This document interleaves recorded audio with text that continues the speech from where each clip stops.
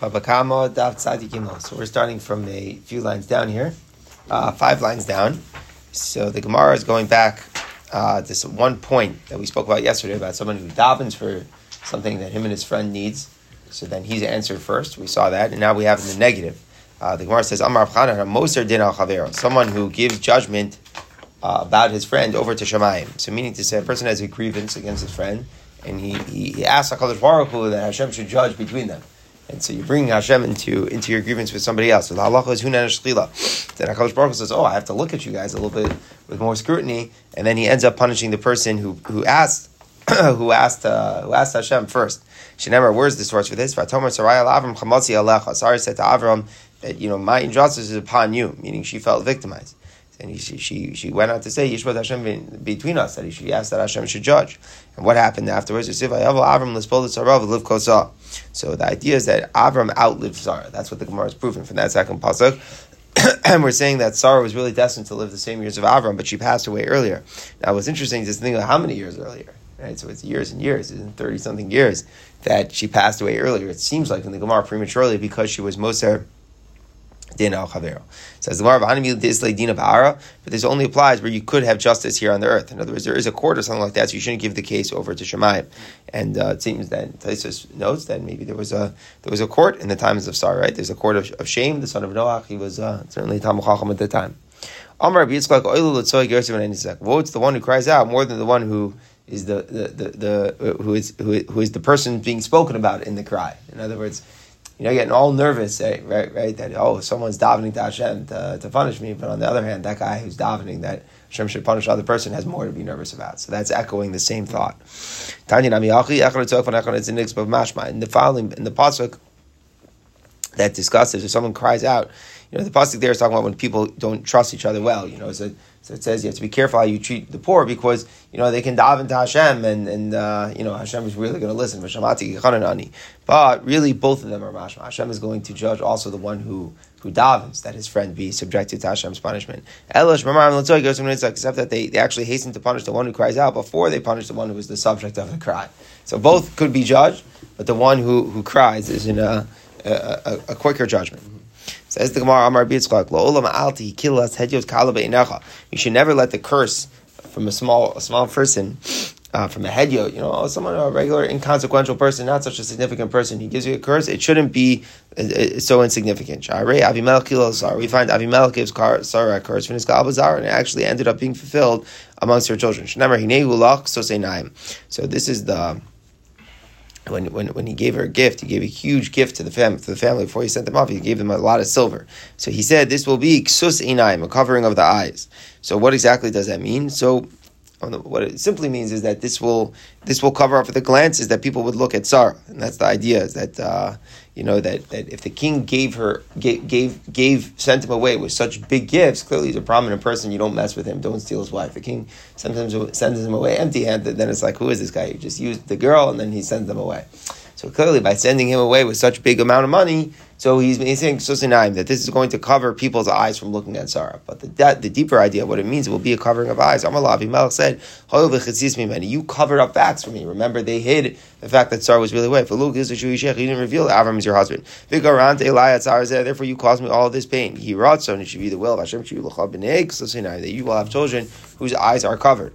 Right? So blindness was the curse. This curse was fulfilled in her children. So it came to pass, Yitzchak got old, and he couldn't see anymore. So therefore we see that was a fulfillment of her curse. A person should be better to be amongst those who are being pursued and not to be the pursuer.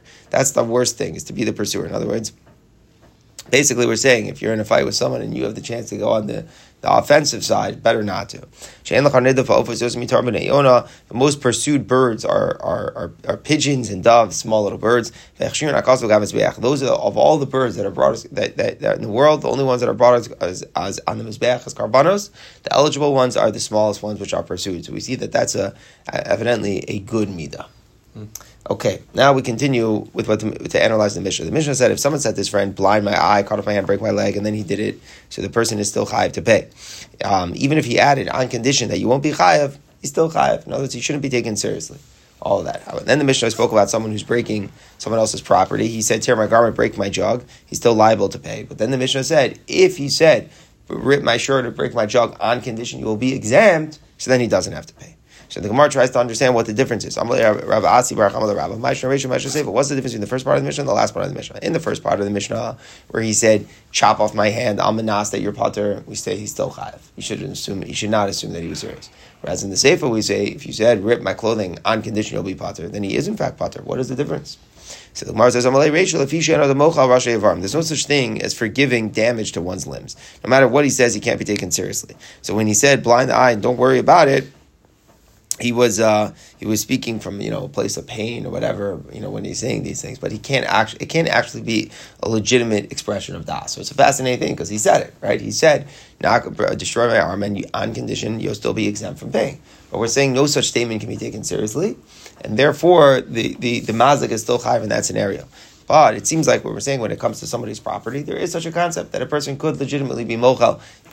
Yes, do this to my property, rip my shirt, and on condition you'll still be exempt. So if he said on condition you'll still be exempt, then by the person's property we assume it's actually a serious statement, and therefore he would be pater. So the Gemara doesn't like this because was a person mochel pain. Right, you would say no one's mochel pain, the same thing, but we know that a stipulation about pain is effective.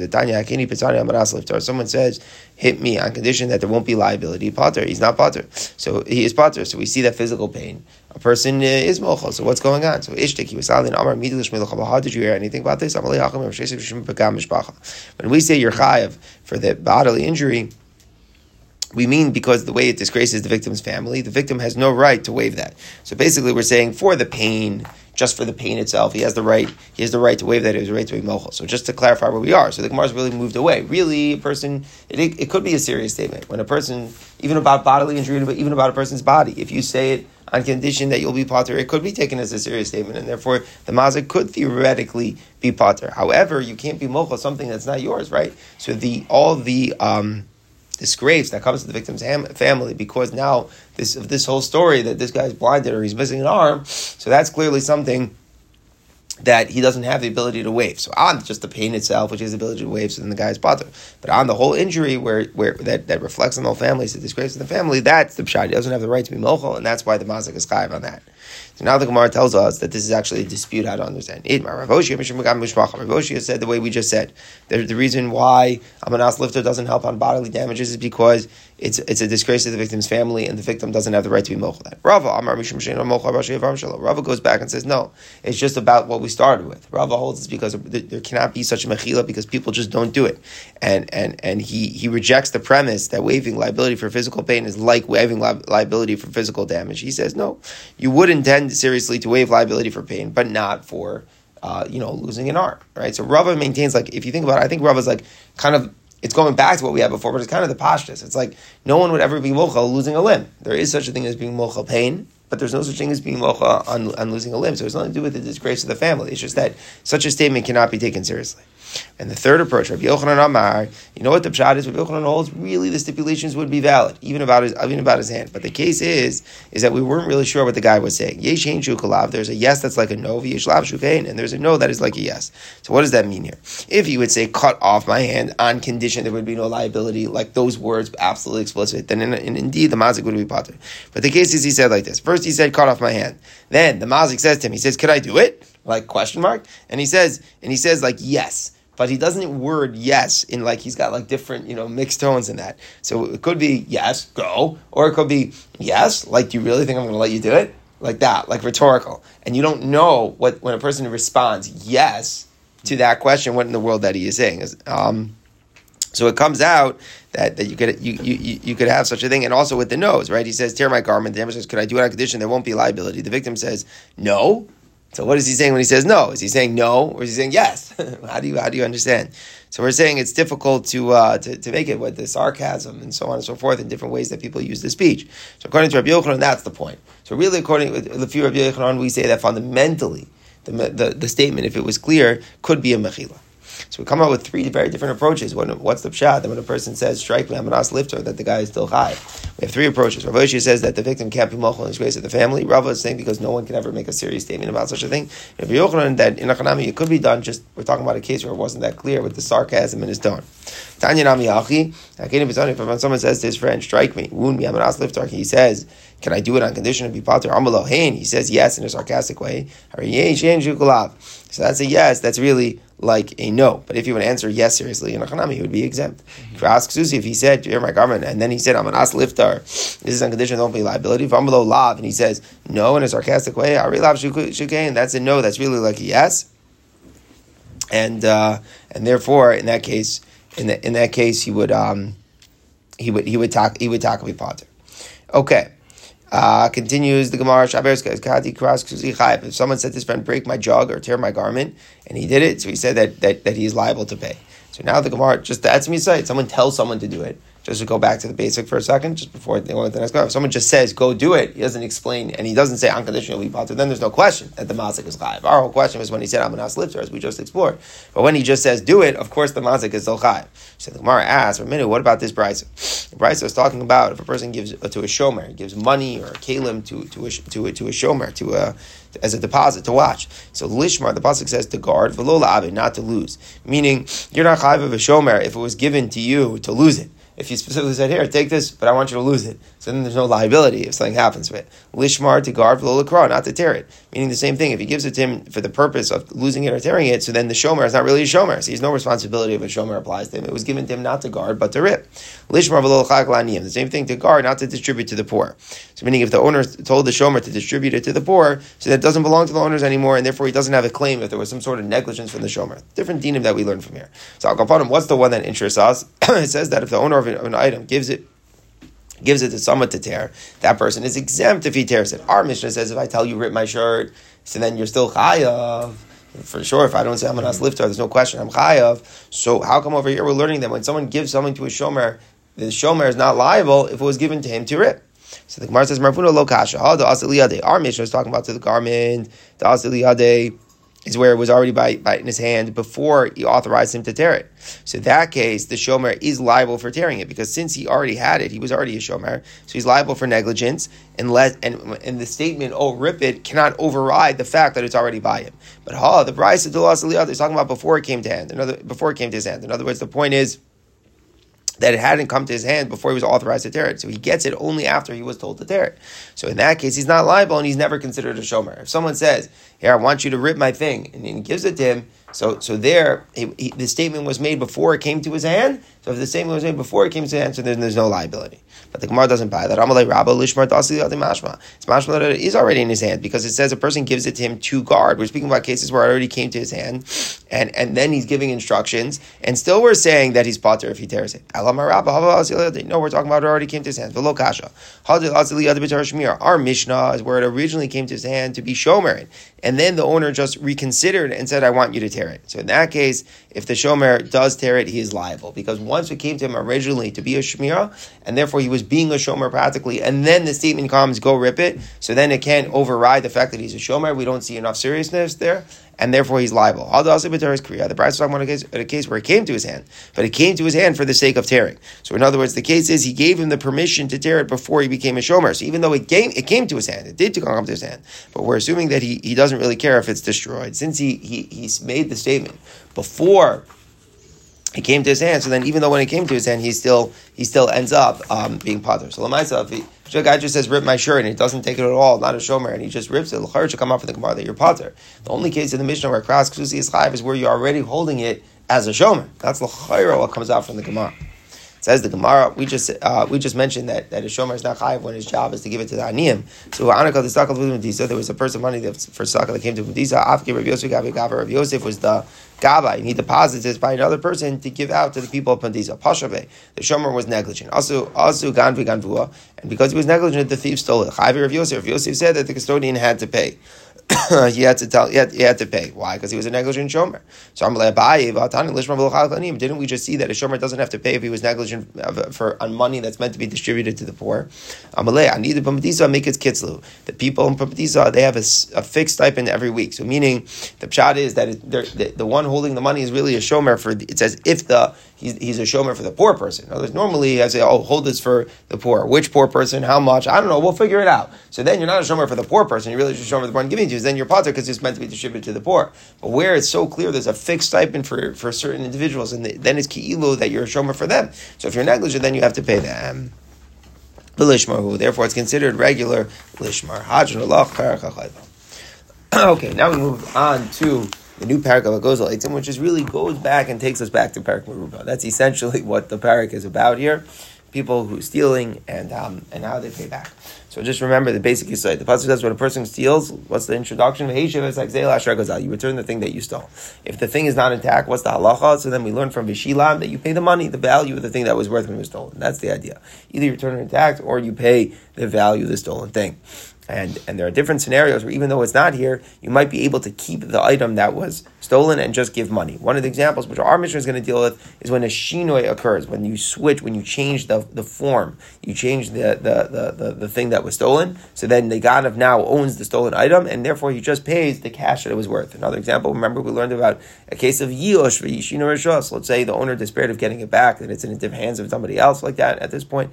So then certainly it doesn't have to be returned intact. Instead, the ganav can just pay money. So that's what our Mishnah starts with, discussing shinoi. Someone steals pieces of wood and makes them into utensils. He steals wool and he makes it into a garment. So he doesn't return the thing inside intact because of the shinoi, and rather he just pays their value that they were at the time of the robbery. And just to explain, you don't have to pay the value. If it went up, you don't have to pay the value of what is before the shinoi. There's no such halacha. In other words, once the shinoi occurs, you're koneh, and you're paying for the value that it was worth at the time that it was stolen. That's what the Mishnah is saying here. Now, a little bit more of a complicated case. Someone stole a pregnant cow and it gave birth. Someone steals a Rachel, a ewe, that is fully loaded up with wool, and then he shears it. So what's the halacha? So let's just understand. Let me just give it a little. It's not so simple. It's a huge machlokes Rashi in the Rashi here, but I'm going to say over Shitas Rashi. Shitas Rashi is that there is no shinoi in the mother. You steal a mother pregnant cow and it gives birth. You share the ewe that has the wool. That's not a shinoi in the mother. The mother's the same mother. There's a shinoi here on the fetus, or there's a shinoi in the wool. There's no shinoi in the cow. So the cow is for sure going to go back intact. And in both cases. But the only question is that the baby or the wool does not have to be returned intact because a shinoi occurred to them. So I'm trying to assess the proper value for them. So how do I assess the proper value for them? It's very difficult to assess the value of the fetus and the wool. How do I assess the value of a fetus or a wool? So the Mishnah says the way you do it is you're paying the value based upon a cow that stands to give birth, or to be rachel madas legazis, or the value of the ewe that it stands to be short. So in other words, now the difference between the previous and the present value of the calf, that's what you're going to pay in money. So let's just understand. The person steals a pregnant cow. He's paying back, but how does that now give birth? He stole a pregnant cow and then he gave birth. So now he's paying back. A, he's returning the cow. That's Shitas Rashi. B is that he's going to pay in cash the discrepancy between the value of a cow that's pregnant and the current value of the cow, and that money represents the money for the fetus. The reason you're not returning the fetus that turned into a calf is because the fetus that went into a calf underwent a shinoi. That's the way Rashi learns the Mishnah. Okay, continuing here. Gazal part of an isabra. Let's say someone stole a cow and it became pregnant while it was by the ganav, and then it gives birth. Rachel, he steals you and became laden with the wool while it was held by him, and then he shears it. So in this case, there is a shinoi in the cow. The cow got pregnant, or the cow got the wool after it was stolen. So here, so then you don't have to return it. So then you just pay with the value of it at the time of the robbery. This is the rule. Whenever robbers pay, they pay at the time of the robbery. So even if it went up afterwards, they're only paying the value when they're paying in cash that it was worth at the time that they stole it. So now the Gemara has a question. We said we spoke about a case where you stole wood and you make any utensils. In there, it sounds like you acquire it and you pay cash, but shipan low. Let's say you just Meshapa that means you fix them up, then you wouldn't acquire it. So in other words, what does that do? You make them into planes. You have to work with them a little bit before you make it into a kli. You don't just take a raw piece of wood the way it is and make it into a kli. So it sounds like from the Mishnah, just plating the wood, just working with the wood is not a shinoi. The shinoi is only when you make it into a kli. Same thing with semer. It's only if I take the wool and make it into a garment that I'm koneh. But livnon lo. Let's say I just whiten it, I clean the wool, then that does not acquire them because that's not a big Shino of Shino. It seems like you need a greater effect. Says the Gemara a minute. We have a question with this on the Bride. So the Bride says, Gazel Eitzim, Vishipa, and someone stole pieces of wood and he planes them. Avanim Visita, and someone steals stone and he chisels them. Semer Velibnon, he steals wool and he whitens it. Pisham Viniko, flax that he cleans out. Misham Shasak he acquires it because that's a Shino, and he only pays their value that they were worth at the time that they were stolen. So we see from here that planing wood, whitening wool, that is a shinoi to make it a bikona. So why is our Mishnah only talking about someone who makes it into a kli or somebody who makes a garment? So Amar Abaye, Tana Didan, Katana Shino de Rabbana Dahadra. Our Mishnah is not referring to someone who stole the rough wood and then planed it and assembled it into a kli. That's what we thought. We're not talking about that. We're talking about someone who stole already planed wood. So the only shinoi to do was to make it into a kli. So in other words, we're not talking about someone who stole the raw wood and then did a bunch of things and eventually made it into a kli. No. Of course, if you steal raw wood and then you just plane it, you work with it, you chisel the stone, that itself is enough of a shinoi. And that's actually a better shinoi. We're talking about someone who stole already wood that was already planed and ready to go, and then he made it into kelim. And that's actually a shinoi that's only konat on a Rabbanan level. Why? Because that's a shinoi that can be reverted back to the original form. So meaning when I have a raw piece of wood and I plane it and I make it, I cannot bring it back to its original form. That's actually a better shinoi. When I have plain wood that I put into a kli, technically, I can just pull it out and reverse my action and get back the raw material. So actually what the Mishnah is discussing is a greater novelty. That someone who stole the wood which is already plain, he makes it into a kli, that midrabanan, the Rabbanan said that that's a shinoi, even though it's not really an irreversible action. The koshikin shina deraisa, of course, a shino that's recognized on a deraisa level, like someone who steals raw wood and planes it, which is irreversible change, that is a kina, a shinoi. We're talking about in a case where someone already stole planed wood. My neo nisarim, finished boards, and now he takes the finished boards and he makes it into a chest. That's something that can go back to original form. You buy a match if you want, you can pull the boards apart, and they'll just be boards. The same thing. When the Mishnah talk about someone who stole wood and made it into garments, we're not talking about someone who stole the raw wool, then whitens it and turns it and weaves it into a garment. But we're talking about someone who already stole spun threads of wool that were already ready to go, and he just puts it into a garment. The Shina Chazabir, that's a Shina go back to original form. He could just take the garment apart, and then he'll have the original threads. And the Mishnah is saying that even that Shina, despite the fact that it's not irreversible, the Rabbanan were masakin that Shina is kona.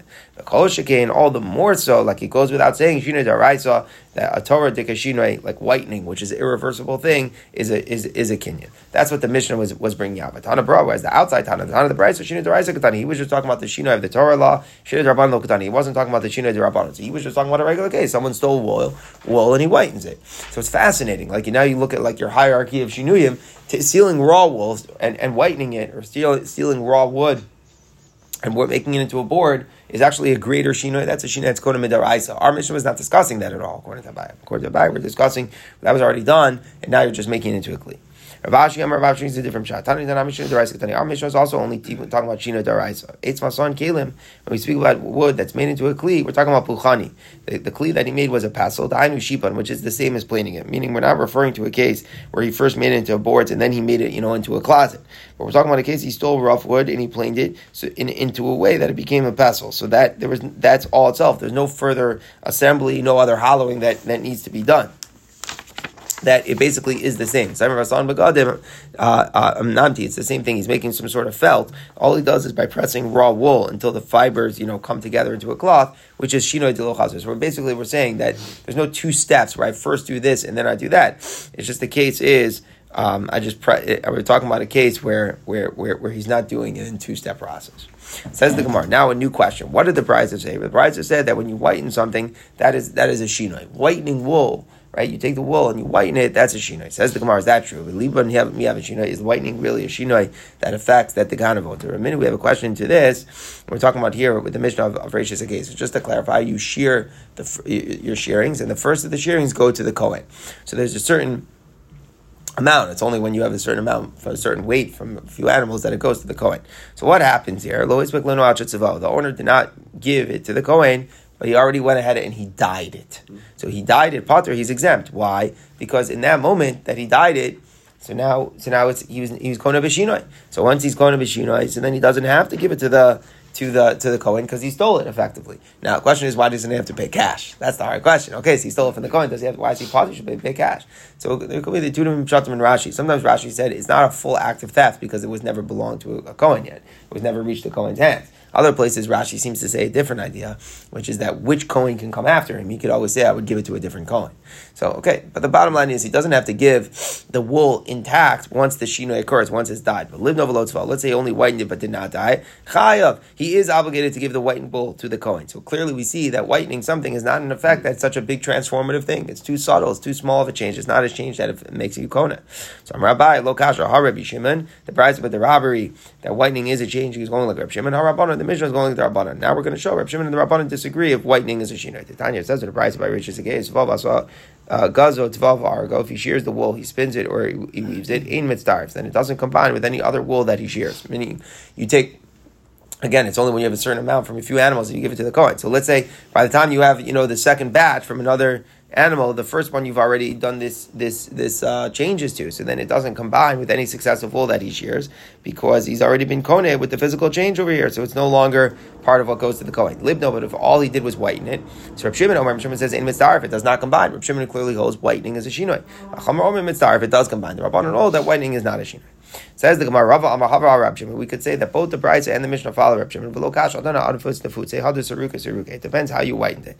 If the Mishnah it says whitening is not a change, that's talking about all you use. You disentangled the wool by hand, and then you started taking out, picking with your hands, picking out some dirt. So that's like a very, I don't want to say ineffective, but it's a very primitive way of whitening the wool. So that's not such a strong shino that you've done to the wool. Saruka, the Brisa was talking about you combed the wool and did it like a real good, thorough cleaning, whitening. That is a shinoi. That's the Gemara different shot. One is the case where you washed it. The Bride was talking about a case where you use like real bleach. There's like differences. Water does one level of whitening, and then bleach does a whole nother level. So it depends what level of whitening you have done. Says the Gemara now, a question within the opinion though of Reb Shimon. If we see in another brisa, we're going to bring that dyeing in Reb Shimon Shita is not a shinoi. Changing the color is not a shinoi, but that whitening is. We saw before that whitening according to Reb Shimon is a shinoi, even though the Rabbanan is not. But now our problem is that we're going to show from another brisa that Reb Shimon knows even dyeing is not a shinoi. So how can that stem? The Tanya says in this other brisa, someone sheared his sheep one by one and he dyes the wool as soon as it's shorn. Rishon v'tavo, or he shears them one by one and he spins them. Rishon v'argo, he shears them one by one and he weaves them. Ein mitzdarf, they don't combine because all of those are shinuyim, whether it's shearing, spinning, or weaving. If he only dyes it mitzdarf, it does combine. Why? Because dyeing is not a shinoi. So here we have an amazing question about Reb Shimon Shita. Dyeing in this price, Reb Shimon saying is not a shinoi. But yet in the previous price, Reb Shimon saying that whitening is a shinoi. So you're going to tell me whitening is a shinoi and dyeing is not? If anything, it should be you could hear the opposite, but that way certainly not. So I'm Rabbi Lokasha, Reb Shimon, Reb Shimon. You're right. If you notice carefully over here, it was Reb Shimon ben Yehuda saying over what Reb Shimon said. In fact, there are different versions about Reb Shimon Shita. Of course, if whitening is a shinoi, then dyeing is a shinoi. Yes, correct. This brisa that says dyeing is not a shinoi would certainly hold that whitening is not a shinoi as well. But the previous Reb Shimon that we were looking at was a different version of Reb Shimon, quoted by the Rabbanan, well, that even whitening is a shinoi. Rav Amar, different shot. I could tell you there's not a disagreement. Everybody agrees that whitening is a shinoi and dyeing is not. How could it be? Whitening is and dyeing is not. Dyeing is different because it's reversible. You could use a detergent and you can clean it, and the cleaning would remove the color. So it's a reversible change. This that the Mishnah said previously. I'm sorry, before I even read that. Whitening, what's the chiluk? Whitening, that's a reversible change. That's interesting. Why can't I dirty it up again? Hey, why can't I, throw it around in the mud? Very different. You have to say, right? Understand that's a different point. One is taking away that, and one is just making the problem again. Right? That's not called removing the whitening. I didn't remove the whitening. That's irreversible. I just took away that dirt. I could put other dirt. That's not removing the whitening. But here I can remove the dye. I can remove the color that the dye made. It doesn't matter if making it dirty is considered a shinoi. You're saying, why isn't the dirty going to be a shinoi then? If I would do that, would that be a shinoi? Yeah. So I think we're talking about, the point is, I went ahead and I did a whitening. Our shaila is whitening an irreversible change. Right now, I didn't dirty it. Maybe you're right. Maybe dirty, I don't know. Maybe it is. But, or maybe it's not, because that's also chazal briyaso. But the point is, whitening is a permanent change. Whitening is a permanent change. So fine. Now, so we're saying dyeing is reversible, and therefore that is not a change. Whitening is irreversible, and that is a change. So the Mishnah said over there was Tzavol Potter. So that was even like Reb Shimon. So you see in that particular case, dyeing works, but Kalin the law of it, that's like an indigo, which is not removable with detergent. We know Kalin is something very similar to Tchelas. It's like very, very, very strong stuff, this indigo. Not sure exactly what this stuff is, but bottom line is, so we're coming out like this. Reb Shimon Shita by whitening, according to this opinion, whitening, anything that's irreversible is good, irreversible is a good Shina, irreversible is not. So dyeing, it depends. It just depends if we can come out with the detergent or not. Okay, so bottom line is, we have a bunch of shaylas here, a bunch of machlekes and tanoim, but everyone agrees to the basic principle. Shina is kona, that applies to a ganav, it also applies to the ganav. In the case by Rishis Agez, where he changes it, where now he doesn't have to give that stuff to the kohen.